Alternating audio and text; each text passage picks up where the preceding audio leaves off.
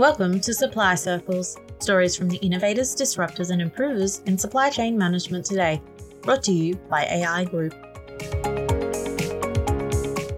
Yes, indeed. Welcome to Supply Circles. I'm James Scotland, and this is a Supply Circle podcast that asks the question of supply chain implementers, innovators and influencers. How can we in Australia create supply chains that are resilient and sustainable at a time when we are implementing the challenges of the 3Ds? You know them: digitalisation to keep up with our peers and our industry, decarbonisation to meet our legal requirements and targets by 2050, and in some states by 2045. And the third D is ongoing disruptions, which comes in many shapes, not only global pandemics, but also industry disruptions, product disruptions, logistical interruptions and challenges, global inflation, geopolitics, and many, many, many more. Each fortnight, we delve into all sections of the end-to-end supply chain. We look at the 3Ds. We look at the issues from different angles. I get to chat with fascinating and interesting and knowledgeable people, and we have some fun along the way. Hey, listen, we've had some wonderful guests on the show this year, including in recent weeks a small business owner and specialist supplier. Thank you, Sarah. A senior sustainability supply chain manager. Thanks, Margaret. And an emerging supply chain manager in a buying organisation. Thanks, Nicola. It's been great hearing firsthand their stories of what they're implementing and innovating. It's been a while, though, since we heard from supply chain academics, over a year, I think. And it's always good to talk to academics on the emerging trends and challenges in building sustainable supply chains in Australia and what we're doing to try and face these challenges. It's good to talk to the thought leaders. It's the uni researchers and academics that have time to look at the big picture and try to clarify and identify it for us. And it's the professors and lecturers that are creating the supply chains and business leaders of the future. So today we're going to do something a little different. I'm really, really excited. I've invited two amazing guests to chat with today. Both are from the Business School at University of Technology, Sydney, UTS. And both are globally recognised experts in their field of sustainability and supply chain development. It's a great honour to have them with us today. Let me introduce them. They are world-class. Firstly, Dr. Melissa Edwards is the Director of the Executive MBA Program, and she's the Research Director for the Centre of Business and Sustainable Development at UTS. Her research and teaching focus is on stakeholder capitalism, hybrid organising, and the leadership challenge of transitioning to new business models like the circular economy, social enterprises, ESG reporting and investment, and regenerative businesses. Melissa has published many articles in top-tier academic journals, and she has presented her research at conferences worldwide. She is a rock star academic in this area. She is well known for her work in sustainability science, complexity theory, organisational learning development, leadership, innovation, and strategic management. It is a delight to say hello, Melissa.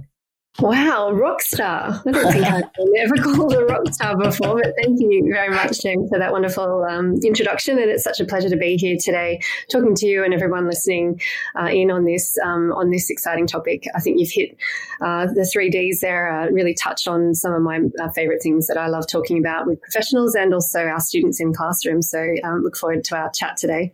Yeah, so this is going to be a great chat.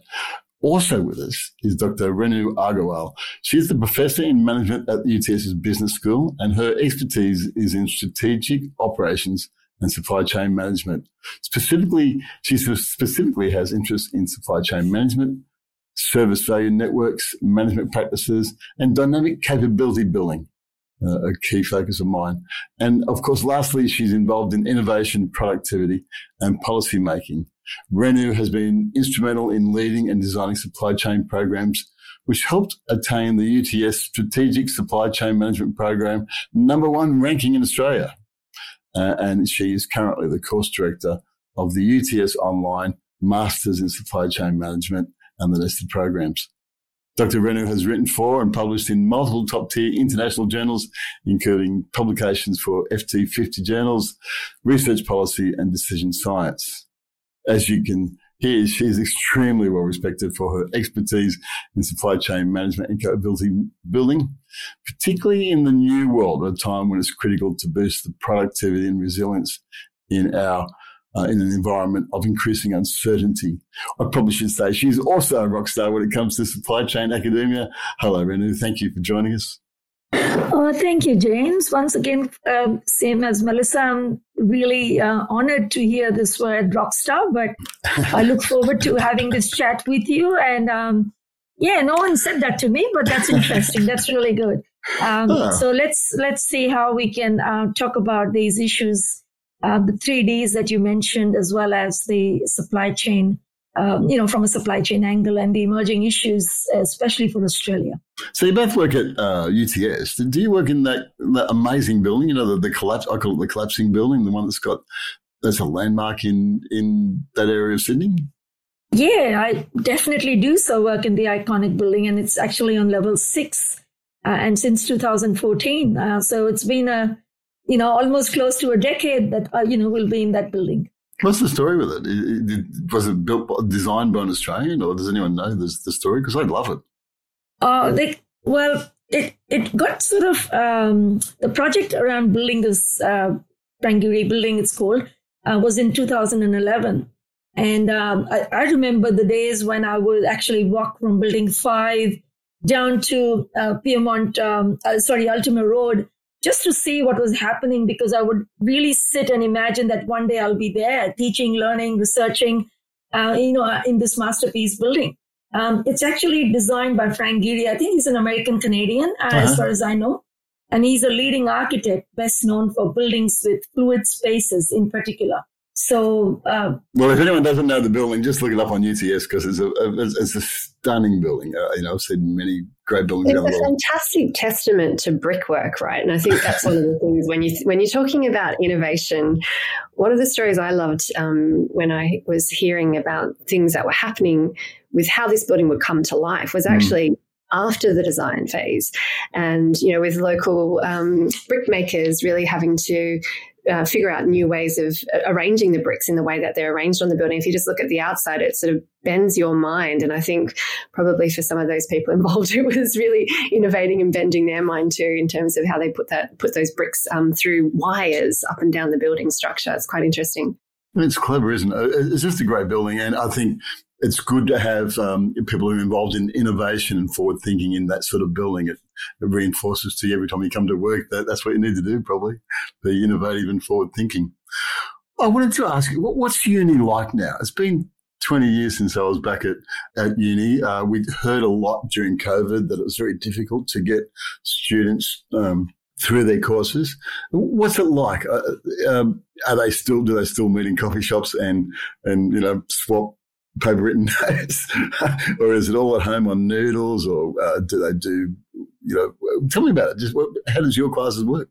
I think at the moment, if you're talking about, at the very moment as we speak, I think we have a hybrid mode of teaching and learning that's going on, where some classes are face-to-face and some classes are using the collaborative tools like Zoom and Canvas and so on.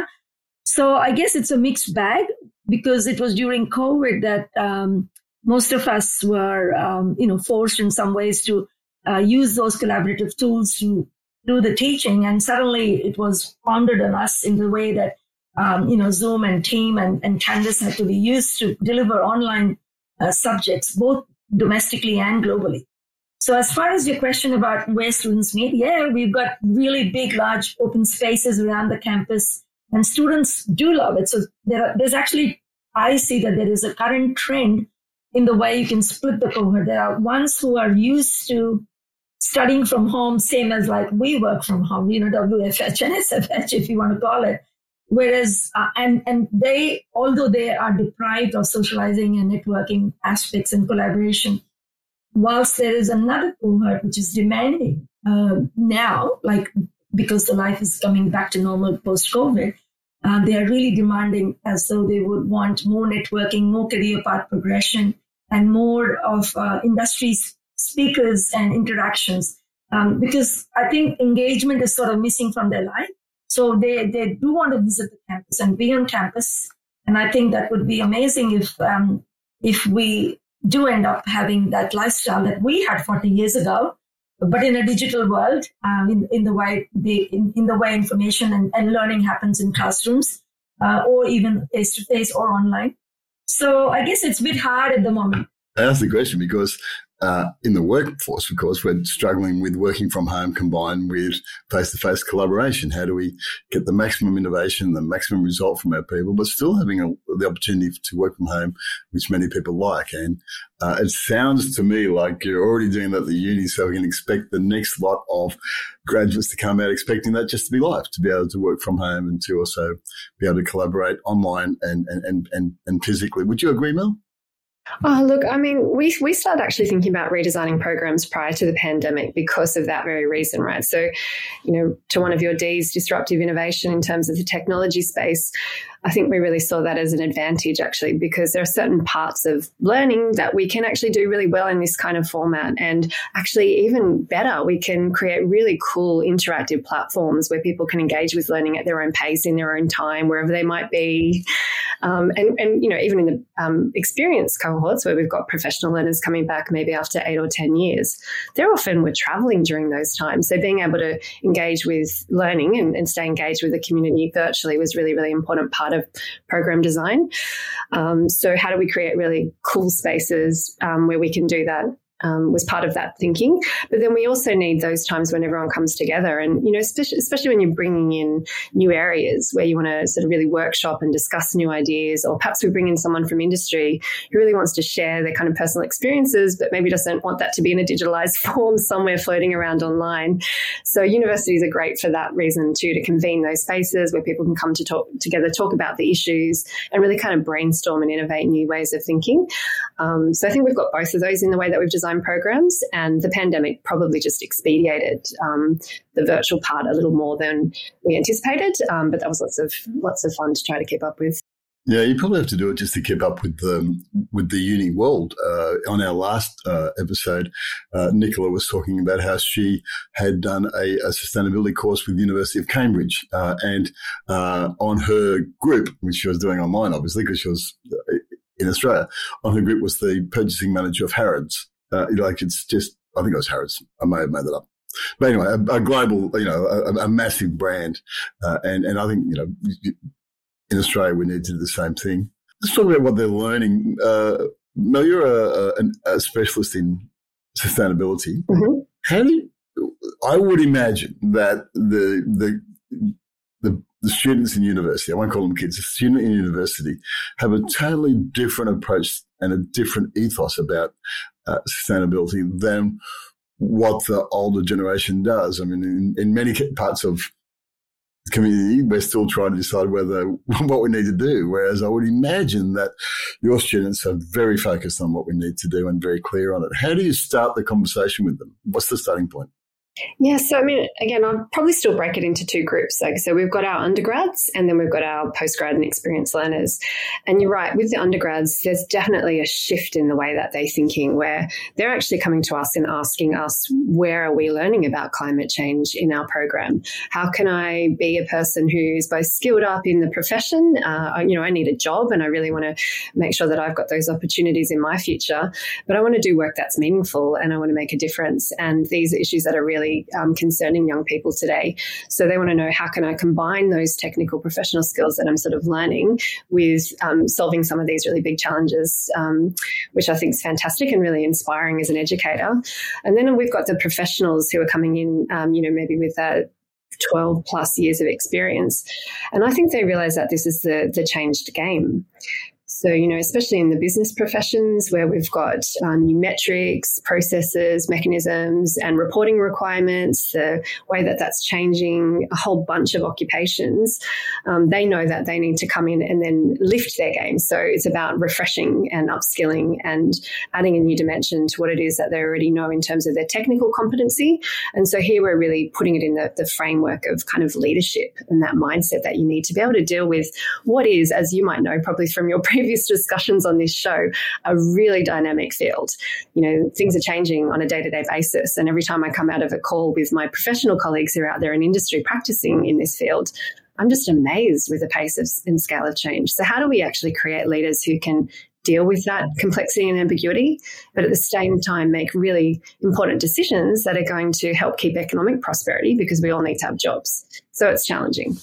Great answer. I just realised as we were talking that there was 2 episodes ago that we were talking to Nicola about sustainability. Last episode, we were talking to Tim about the business operational efficiency and leadership and change, and how important leadership is in as we head towards sustainability.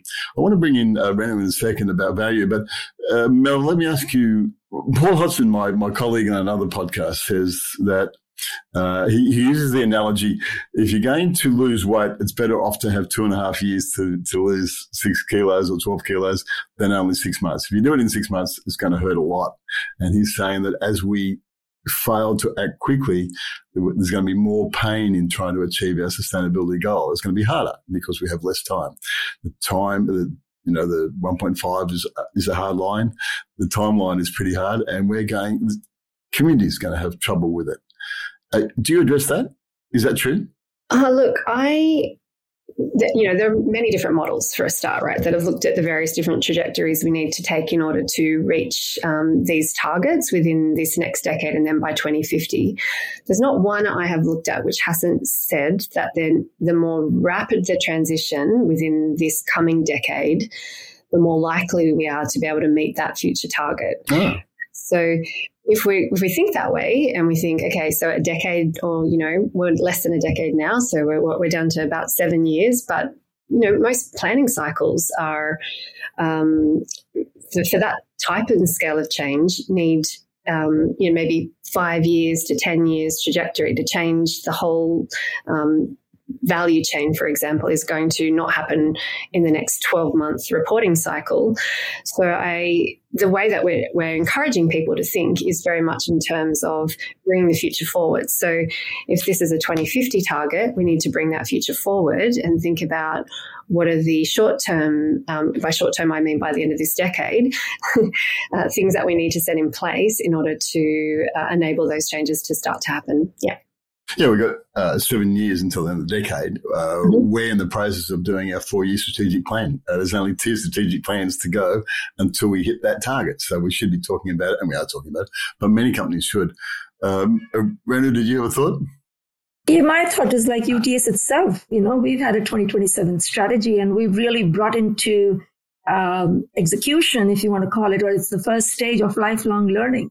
So realizing that, there is big demand, there's shortage of talent, and also the way the consumer wants or our learners want learning to be provided to them. There is, there's really a need for upskilling, but maybe in the different form, as opposed to the traditional face-to-face. But now it's more around, humongous range of, micro credentials or short courses that are coming and being designed jointly in partnership with industry. Yeah. So UTS started this like 7-8 years ago. And what I'm saying is, or maybe I can't remember the exact 2020, and it's a 2027 strategy. And we are already a fair way ahead. And yes, the pandemic actually accelerated that process in terms of the acceptance of the technologies and so on by everyone, be it our consumers or be it ourselves as suppliers of that service. And I think that really sort of promoted the way that lifelong learning could be used. And I think this is one of the areas that for future, the way the education model is going to work in the future, this is a very drastic step in that form, in the way how the future education is going to look like.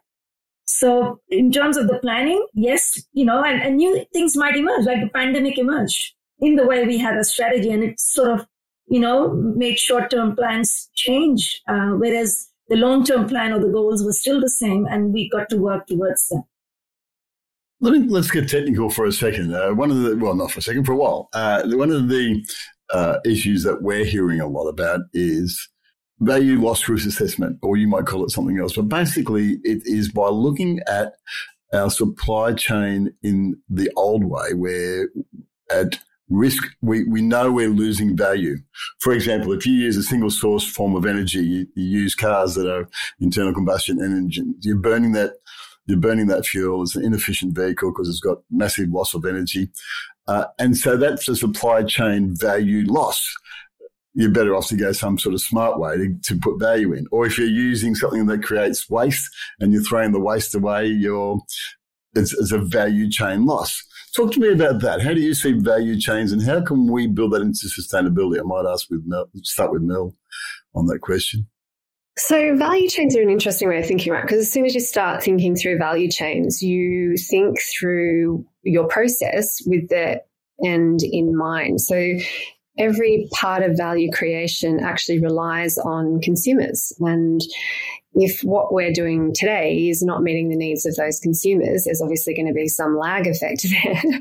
And the more robust your way of thinking is in place and the less responsive you are, then the bigger the gap is in your ability to be able to respond. So when we talk about sustainability, we know that consumer demands are changing. And as you've mentioned, the next generation coming through, this is more important to them as well. So that's a starting point.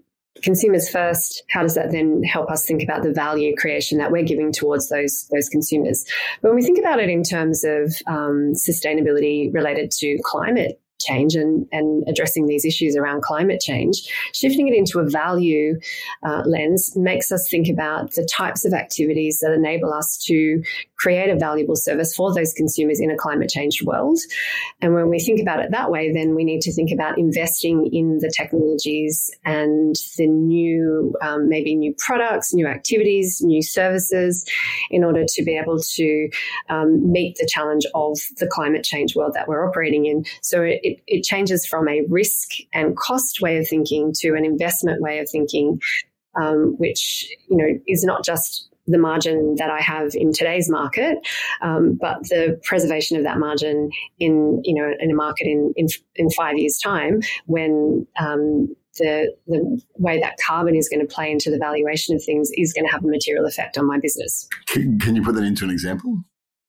So if we're even just talking about energy in the way that you just talked about, relying on certain forms of energy, then thinking through the way that consumers can start to understand where the energy source is of certain products. For example, if we're operating in a future world where those product disclosures are starting to demonstrate to consumers which products and services have more or less carbon embodied in their value chains, then consumers will or may, based on our predictions around their preferences shifting, start to demand the products where they're able to see lower carbon across that value chain, carbon emissions across that value chain. So in order to preempt that, a business today should be thinking about diversifying, their energy sources all the way along that upstream and downstream to ensure that their product is competitive in that future market where consumers are looking for lower embodied carbon in any kind of product or service. So we picked up the idea that there's a deadline on this. We need to start thinking about this. We need to start thinking of the supply chain as a value chain. How are you creating value? And keep in mind that the consumers may and almost certainly will change shortly, and you'll have to adapt to that change. Is that what you're saying? Yeah, there'll be greater transparency and disclosure across a value chain, and consumers will have a greater ability to determine where in different product and service offerings they can make a difference by demanding products where there are lower emissions or perhaps even products and services that are being restorative. So they're putting more back in terms of the inputs and outputs of their production models. Yeah, the consumer democracy. We see a lot of councils around Australia being told by their constituents that they have to start implementing, green actions. You have to start putting in recycling. You have to start using, proper vehicles, etc. We're seeing that all over the country, and we'll start seeing it in business. Renu, what's your thoughts on these things? Well, it's absolutely true. It starts from our homes. I mean, we already have these garbage bins, if you think of it. I mean, there's a wave that's going on in saying, made in India, made in Australia. People are moving away from, manufacturing in China and things like that, only because they're becoming conscious. So certainly the disclosure part that Mel just mentioned, very, very true as they're becoming more transparent. And every touch point across the supply chain, be it at the raw material level, be it at the work in progress level, or be it in the manufacturing or sitting in a warehouse or getting to the consumer, if that's the supply chain we think of, then every touch point does contribute to sustainability, either in the form of waste or recycling. Like, think of jeans. I mean, jeans as a product, you want it, but nowadays we've got recycling of jeans happening all the time. I mean, toners for printers, they've been there for a while. Mobile phones, they've got metal. I mean, resources are so tight. So our Apple phone has got some level of gold and silver and platinum in there, and that's where the recycling. So there is this concept of reverse logistics, if you want to call it, and companies are actually promoting a lot of those, which is the backward, supply chain in that form. So in terms of the value creation, I guess value is being created at every touch point, both upstream and downstream. And it is in alignment with the consumer expectations, because if the goals align with that, then obviously their products and services will lead them to profitability. There's an assumption, I've seen some stats that suggest that the greatest amount of waste is created the closer you get to the consumer.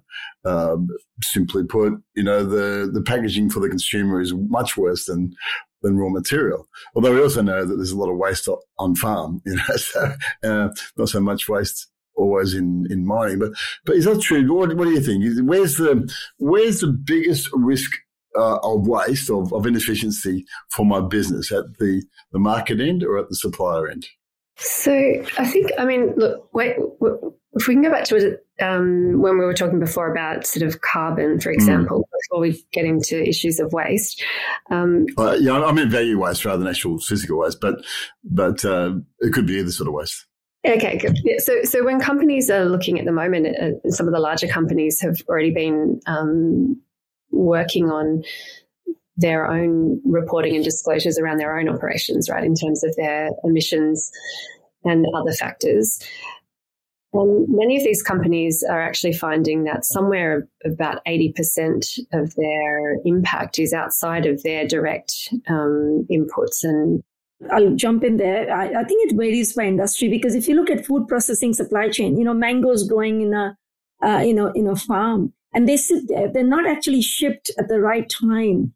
In terms of cold storage or wherever they've got to go, or even in the processing industry, there's a lot of waste purely because it has perished over there. So when you look at the cold storage supply chain in particular, where flowers or meat, or, you probably see the perishability or the waste originating at the manufacturer or supplier end, as opposed to, of course, it does happen in our fridges as well at the consumer end, but it is probably happening at the supplier end. And that's where we should be looking for more efficiencies and looking at innovative ways of recycling or avoiding, those perishable activities, getting cold storages in rural areas, making sure that because these are crops, they come when they want to come. It's not something we can control. And so therefore they have to be managed very appropriately, such that we actually mitigate the risks around waste for at least those perishable items. Yeah, I guess what you're saying is that it varies from industry to industry, but it's where the value lost is where you should be looking in your business. And that's part of a business in a food processing industry. So because food comes as raw, food comes as ripe, food comes in the form of being processed, not that top quality mangoes, for example, as I just that example, they might be not the best, but then they go into processing for tinned food or canned food or pulp or juices or whatever. So there's a whole separate supply chain in some ways that originates from that original mango. If you just pick up as one product that's coming from nature as a natural resource. We see a lot of companies being aware of all sorts of things, such as things Melissa was talking about where you're buying your goods from, making sure you're not involved in modern day slavery, trying to cut down your carbon miles, reshoring wherever possible. What do you think the future will look like? What are the students sort of trying to create? Can you paint a picture of what we're heading towards? It's interesting to think about where we're going. A lot of people have spent a lot of time. There's been a lot of things talking about what the smart cities of the future are going to be like, what the supply chains are going to be like. From the work you're doing with your students and with your research, where do you think we're going? What's it going to look like in 2030, 2040, 2045, 2050? What will our community be like? You said it's important for us to know the market's going to change. Tell us about what that change is like. I think there will be big changes happening in the way of the consumer, because the biggest thing is it's going to be consumer centric. So I think that's the biggest change. And as consumers' demands, their needs, their requirements are changing, businesses will have to adapt accordingly. That's rule number one. And I think the customer experience, that's becoming very important. Mm-hmm. And they are looking for convenience, they're looking for flexibility, and they're looking for choice. And when the consumer is looking for those, aspects in their products or services, and including business models, I'd say if you look at Uber or Airtasker or any of the business models that are coming, which are basically looking at a sharing economy from that perspective as well, it is part of sustainability to some extent, where infrastructure, which is sitting idle, is being used for some other purpose in a different shape or form. So what I'm saying is that there will always be new forms of business models, new products, of course, coming up, new organizational models emerging over time. So when it comes to 20 years, I think with the technology disruptions across the supply chain, there'll be new technologies that are coming now. Our supply chain students would need a concatenation of not only the knowledge around supply chain, but also the knowledge around the technologies and their application in the supply chain context. So let's say for supply chain planning, if someone's doing a supply chain planning, then we probably they could use digital twins, for example, to actually simulate what a scenario might look like and actually evaluate. And that particular scenario would help them in their decision making as to how they should deal with. So I think the way the technologies are exponentially rising, their application and suitability and relevance in supply chain is tremendously replacing things. So, for example, if I talk about manufacturing, or all the robotics, all the automated manufacturing that is happening, sensors, RFID, Industry 4.0, which is coming in manufacturing, IoT 4.0, which is all the Internet of Things, where you get all the different types of RFID sensors, for use.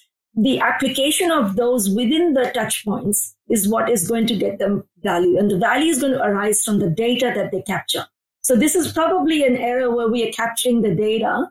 Till now, supply chains were quite fragmented. They're not integrated end to end, and transparency of data didn't exist. So apart from us expecting them to be agile, responsive, adaptable, sustainable, there's a whole set of features that we expect our future supply chains to be. But I think what the magic that's going to happen is with the data analytics, using the operations research models that have been done for years, where you could actually simulate in real time and hence be able to construct supply chains that are more real time.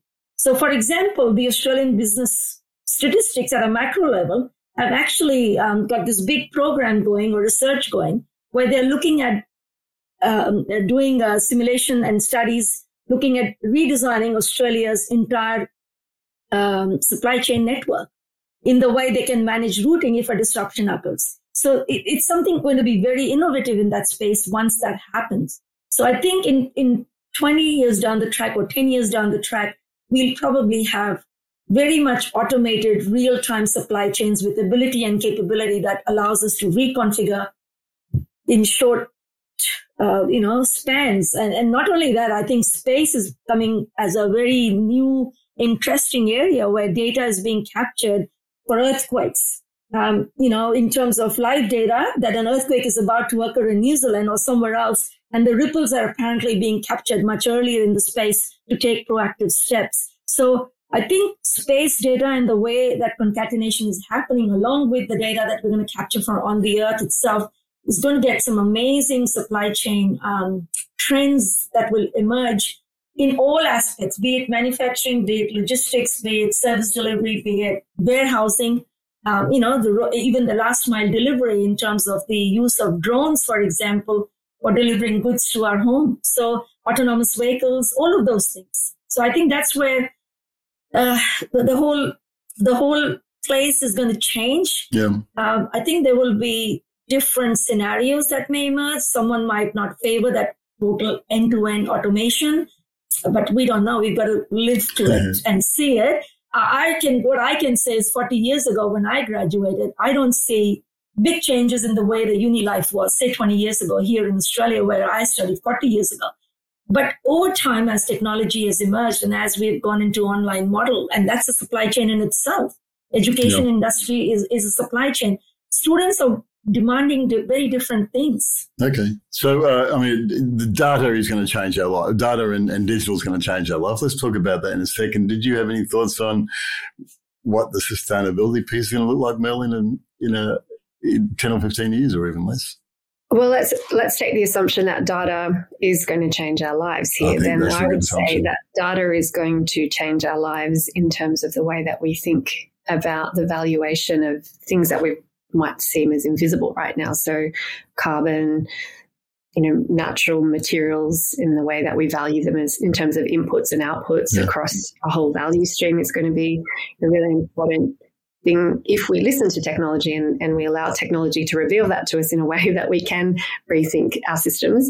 Then in 2050, the world that we're going to be living in is the focus is going to be around a circular world or a regenerative system. And I think that's a very different way of thinking about how we organize all of our sets of activities. So that would mean that we would be living in kind of living cities where things are coming more on demand to people only as they need it. Waste is designed out of the system, and we have these restorative and regenerative flows based on smart systems. If we're listening to them, that mean we are optimizing what's happening in terms of providing all the goods and services that a person might need in their life. That's an optimistic vision of what 2050 could look like, but it's based on this assumption that we listen and that we think differently about what it is that we're doing and our needs, instead of our current very linear way of thinking about we keep on producing the same things that we're producing as fast as we can. But that's the beautiful thing, isn't it? We see a future where we are much more aware of what's going on, rather than this blindness that we've had for many years of just waste and throwing things away and living a sort of unsustainable life, whereas the data will be able to prove to us that that's not sustainable. We need to live a different way. And the kids will, the students, the kids at school now, the students coming through are seeing that, I think, in my conversations with them, they're starting to say, come on, take this serious, guys. Take this really seriously. And we've got the data to help us. Let's take a break. When we come back, I want to talk more about digital and what that looks like. So this is a good conversation. Thank you. If you have supply chain or business improvement challenges, contact AI Group's Business Improvement and Growth Hub. The Big Hub is a library of practical and relevant resources designed to assist member businesses to grow and improve. The Big Hub also includes an extensive network of experienced pre-qualified business improvement consultants. For more details, contact big@aigroup.com.au. That's big@aigroup.com.au. Welcome back. We're talking to Melissa and Renu from the University of Technology in Sydney, the rock stars of supply chain and sustainability. In my management career in supply chain, we used Excel, basically. I know I'm showing my age, although many companies are still using Excel. And a bit like the sales guys would come in and say, or the salespeople would come in and say, here's what we expect to sell over the next 12 months. And we would create a sales and operational plan or a design plan, and they'd say we're going to sell this many in November. So we would use their highly technical way of dividing that into 4, because there's 4 weeks. the future is not like that, is it? The digital and the data and the people who understand, the digital natives that are coming out of universities, they're going to see a whole new world, as you were saying before the break, Renu. What are we going to be able to do with all this data? Are we going to really understand life much better? I think it will definitely give us the ability to, if it all falls in place, which means I see 4 key elements. One is the supply chain itself in its traditional form. Secondly is putting the tools or the technologies that can actually help us capture the data around those touch points. But once the data is captured, it gives us immense capability to actually analyze it. And I think that's where 2 particular aspects, traditional operations research, modeling and simulation and modeling tools, optimization tools come into play. And the third and the new thing that has emerged is the data analytics with AI and other, predictive analysis. And you've got your reactive analysis. There's different analysis that you can actually do with the data that you collect. So the concatenation of those, along with the synergistic value creation that will actually happen as an outcome of that, would help us or will arm us with capability that will help us do problem solving in real time. And that is what is going to be very important for, for the future, because if, in terms of efficiency, in terms of effectiveness, in terms of productivity, in terms of sustainability, in terms of your 3Ds as disruptions come in, and also be a decarbonization, all of that is very much, the linchpin of success in the future, because once we capture the data, then we can do a lot of extraction in terms of value creation out of those, and then sort of recycling it back into the economy or into the ecosystem. I think what Renu has said is so critically important, especially from that technical capability side. I'd like to approach a question slightly differently, if I may, just to thought experiment here. Please do. Let's do this. So I'd like to say that actually this is going to come into play if then another capability is freed up, and that is the human imagination, right? So if we're imagining that technology is playing a big role here, presumably people have more time to really think about what it is that we're trying to do in terms of orienting these production and consumption systems to meet the needs of our human populations, to ensure we have safe livelihoods, to make sure everybody's health and well-being is looked after. And I think that's still a human capability that means we need to think together more. So it needs to involve leaders from across value chains, for example, across industries, really putting together some kind of bigger way of thinking about what it is that is the direction of the system and where we're heading. Very true. There's a guy called Don Norman, who's the former head of design for Apple, and one of the people who's accredited with the concept of human-centered design, a favourite of both of you. And he says that we should now be focusing on humankind-centered design, designs that solve issues as well as provide solutions to daily life. He says this includes humankind solutions connected to the manufacturing process and the supply chain process, circular economy for a start. He says that we've got to be creating more than art in our designs of products, but we need to be solving existential threats, which I think is what you're saying. We need to use our imagination, not just to give us what we want, but what we need. Absolutely. Another word I've heard thrown around in this same vein is called life-centered design. Ah. So when we get to that point of thinking through a service, it's not just only about the human needs, the life that everyone needs to be able to continue to consume on this planet. So, yeah, definitely. And I think this is a really exciting area, because once we start to think this way, it can help us actually sit back from those tools that we're so familiar with and really start to think differently. And I think until we sit back and we start to think differently, we're just going to keep going in the same loop, if you like, of optimizing what is a really great system, but potentially heading in a direction that's not actually fulfilling our needs. What we're going to need then is entrepreneurs, people that can see opportunities, big opportunities, and make business design that solve those big issues. Are your students entrepreneurs? We hear that the new generation is very good at this. entrepreneurs, intrapreneurs, change makers, restless minds, people who want to tinker.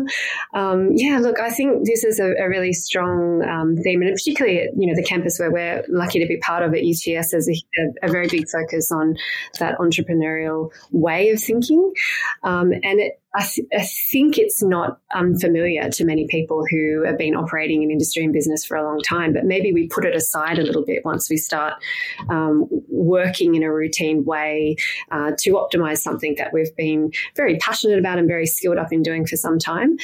So we try to encourage that across the board in terms of all our different programs and the way that we design them. Renu, I think that's also a very strong theme in terms of the Masters of Supply Chain Management. It's not only just focused on those technical capabilities. No, very true. We, in our courses, we definitely, we try to bring all the angles, because what is important is to make our students workforce ready. So in terms of, and as time is changing and as the needs of the industry and the market are changing, and knowing that supply chain is not like as a profession, can be applied in any industry. I mean, be it education, be it health, be it travel and tourism, be it defense, be it, you name it. So the case studies or the extent of that, the knowledge that we try to give in our program is definitely to make sure that students develop the capabilities and apply to them. And in my online courses that I'm currently developing for the, the Masters in Supply Chain online program, we are definitely bringing new ways in the way content can be incorporated, within the course content, and certainly even helping students, because they're running in very short 6 weeks period, each subject, I say. So it's pretty hard when the learners have to think of, balance their work life and family life, as well as meet the commitments of the course that they're trying to do because they want to upskill or build their talent. We are trying to help them in ways that they don't get bogged down with actually understanding what the assessment requirements are. So giving them enough ammunition so that they can actually do the real creative work in developing that assessment and solving that problem, which could be a wicked problem, and which could be a wicked problem in the society, and it really needs an innovative, creative solution. Yeah. So I just ran the supply chain excellence for the first time, and I found in our Microsoft UTS combined graduate certificate degree on business consulting and technology implementation. And yesterday was actually the last day of that class, like a facilitation class. And I just joined that session, and it was interesting to see how all these consultants from top companies who are doing this course, because they want to see how Microsoft 365 can be deployed. And the application they're doing in the supply chain context is honestly amazing. They're bringing to flow very creative solutions with the way the problems can be solved. And I think we were just going back with this life design. I think that's what Melissa said earlier, which is a term I heard for the first time. But I do know about lifelong learning. I think I mentioned that. But that's really where we're looking at the social impact and the environmental and the ESG, taking care of all the ESG aspects as well. Well, so in terms of things like life-centered design, though, for a typical person who might be in some kind of procurement position within a larger company, for example, this is about putting the environment into the picture when you're thinking about purchasing decisions. Very simply. So that's a starting point, right? So how does that then change how does that then change the decision you make? It's about thinking through how do I make sure, if I'm going to make a certain procurement decision, that the thing that I need in order to create the product and service is not actually taking more out of the environment than it's putting back in. How can we make sure that it's putting more back in? How can we think about the decision I'm making in terms of purchasing at its end of life, going back into the natural system, going back into what we call the nutrient cycle, and adding nutrients to that cycle so that future generations are benefiting from the service that I'm delivering. It's a different way of thinking about what it means to do the technical professional job that you've been doing, which is that entrepreneurial mindset. But at the very heart of it, you have to put a different set of values. from a sustainability perspective. No, but I think sustainability has become a core for sustainable supply chain. And so it's talking about sustainability in supply chains. And I'll take an example. Mel and I have done a project which Mel led on receipts. And to be honest, since when I've done that project, I don't take receipts on shops because I know how it contributes to waste, both in the form of paper as well as the carbon, the printing of it. Until and unless I desperately need a receipt, they ask me on the counter, do you need a receipt? I say no. So I think that awareness, that uplifting of knowledge and understanding and inculcating those values within us individually is going to definitely have a major impact on the sustainable aspects of future supply chains. Yeah, I think what you're both saying is fantastic. It's this whole idea about understanding value loss in your supply chain. If you look at it from an old school where we just keep wasting stuff along the way, and that seems like the best way to run the business. Now there's these new ideas, and not even sort of necessarily fundamentally new. We're just becoming aware of the fact that now we can manage the business differently using digital in order to capture that value we're losing. It's been a great conversation. Two more things before we go. Gartner, which is a global consulting group, recently did a survey on the attitudes and the issues that are important to US university students. And the survey found that students consider the issues of diversity, equity, inclusion, career experiences, autonomy, and value of who I am as being the most important to them. They said they wanted to work for brands that do good, that make an impact in the world. And they're especially looking for brands that make a positive social impact. So, I mean, we understand all that. The students of today are saying they want to be valued for who they are and they want to do good for the world. But the next bit was interesting. They said that one thing they just hate hearing, particularly in the workplace, is just do it because that's the way we've always done it. That's the way we do things around here. They said in the summary of the survey, the world is changing too fast to be locked into old ways. So listen to us. Let's work in a flat structure and entrepreneurial approach to business.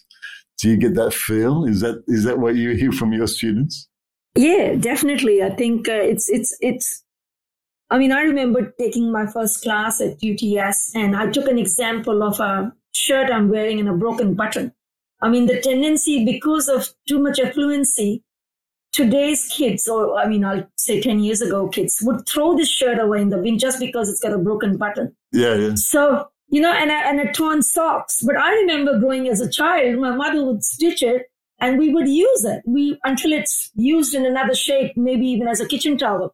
But now with commercialization, all those values have disappeared over time. And we've just got too much affluency. And I think that probably also has an impact on the last 10, 15 years of, the generation that has come up in those years. But I think there is increasingly people are understanding the value of waste as we move forward. Those students from 15 years ago are listening to this course and they're now the senior executives in organizations. Scary. Well, this is the thing, right? So I think the point about the system of education and then the world that people on this call might be coming in from who may not be in the education sector is that we're often in a room with people who see themselves as wanting to be the change makers in that world that they're going back into. And maybe they're professionals who are they're dipping into the education sector because they feel like something's missing and they want to go back and be those people who are creating change. But there needs to be a big change. We need to carry that through back into the workforces, right? So it's not enough to say that it ends at the classroom and then we say, okay, well, look, this was a wonderful theoretical idea, but in practice, these ideas don't carry. We see those ideas carry in practice when people say, these are the ideas we want to carry in practice. And then we have to think together and we have to put our heads together and we have to try to work together to reinvent the system that we're actually working in. And I think that's the piece that often we see there's a disconnect in. So I guess from us in the education sector, our interest and call to people in industry is help us work together. How can we also work together to make sure that we're moving the wheels in the same direction at the same time?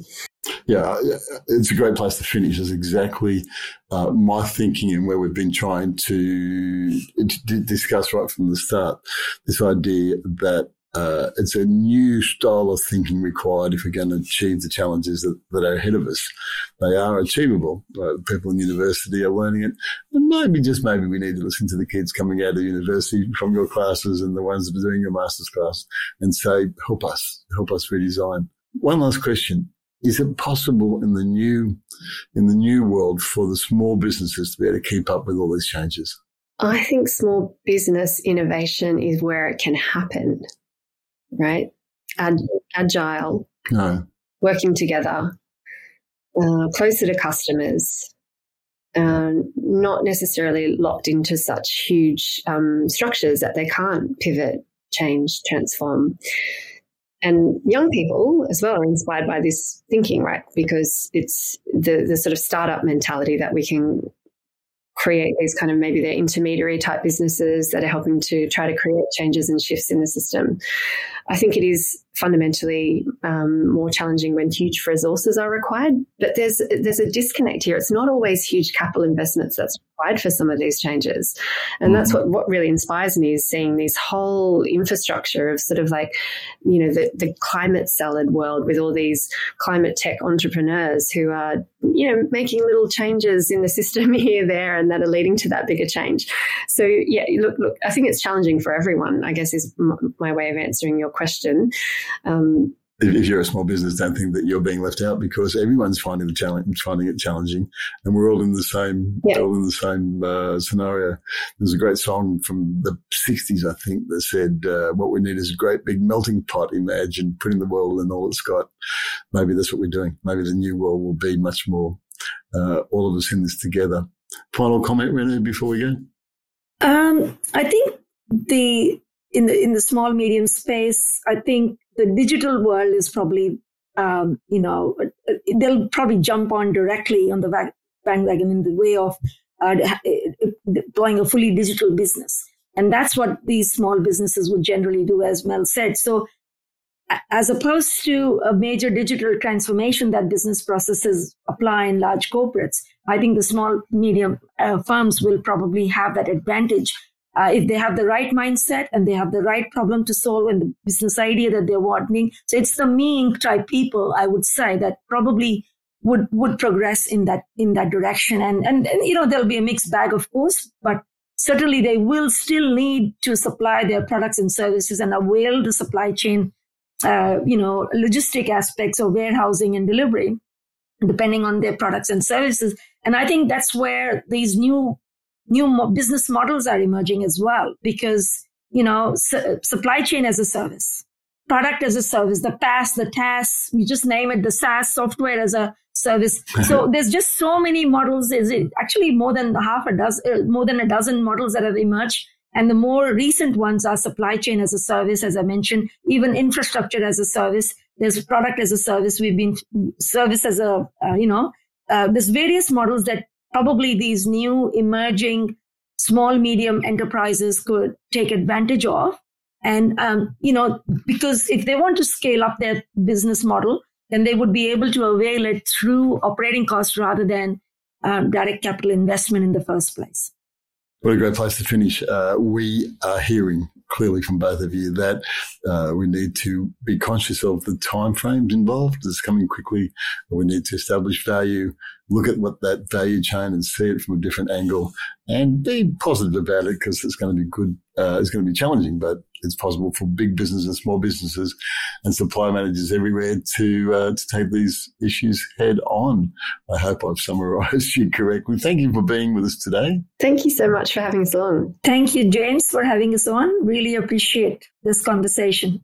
It's been a wonderful chat. I really appreciate it, and I wish you all the best as you face these interesting challenges.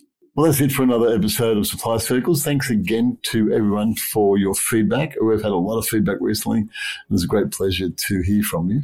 As I always say, I love the compliments, but I'll take the brickbats.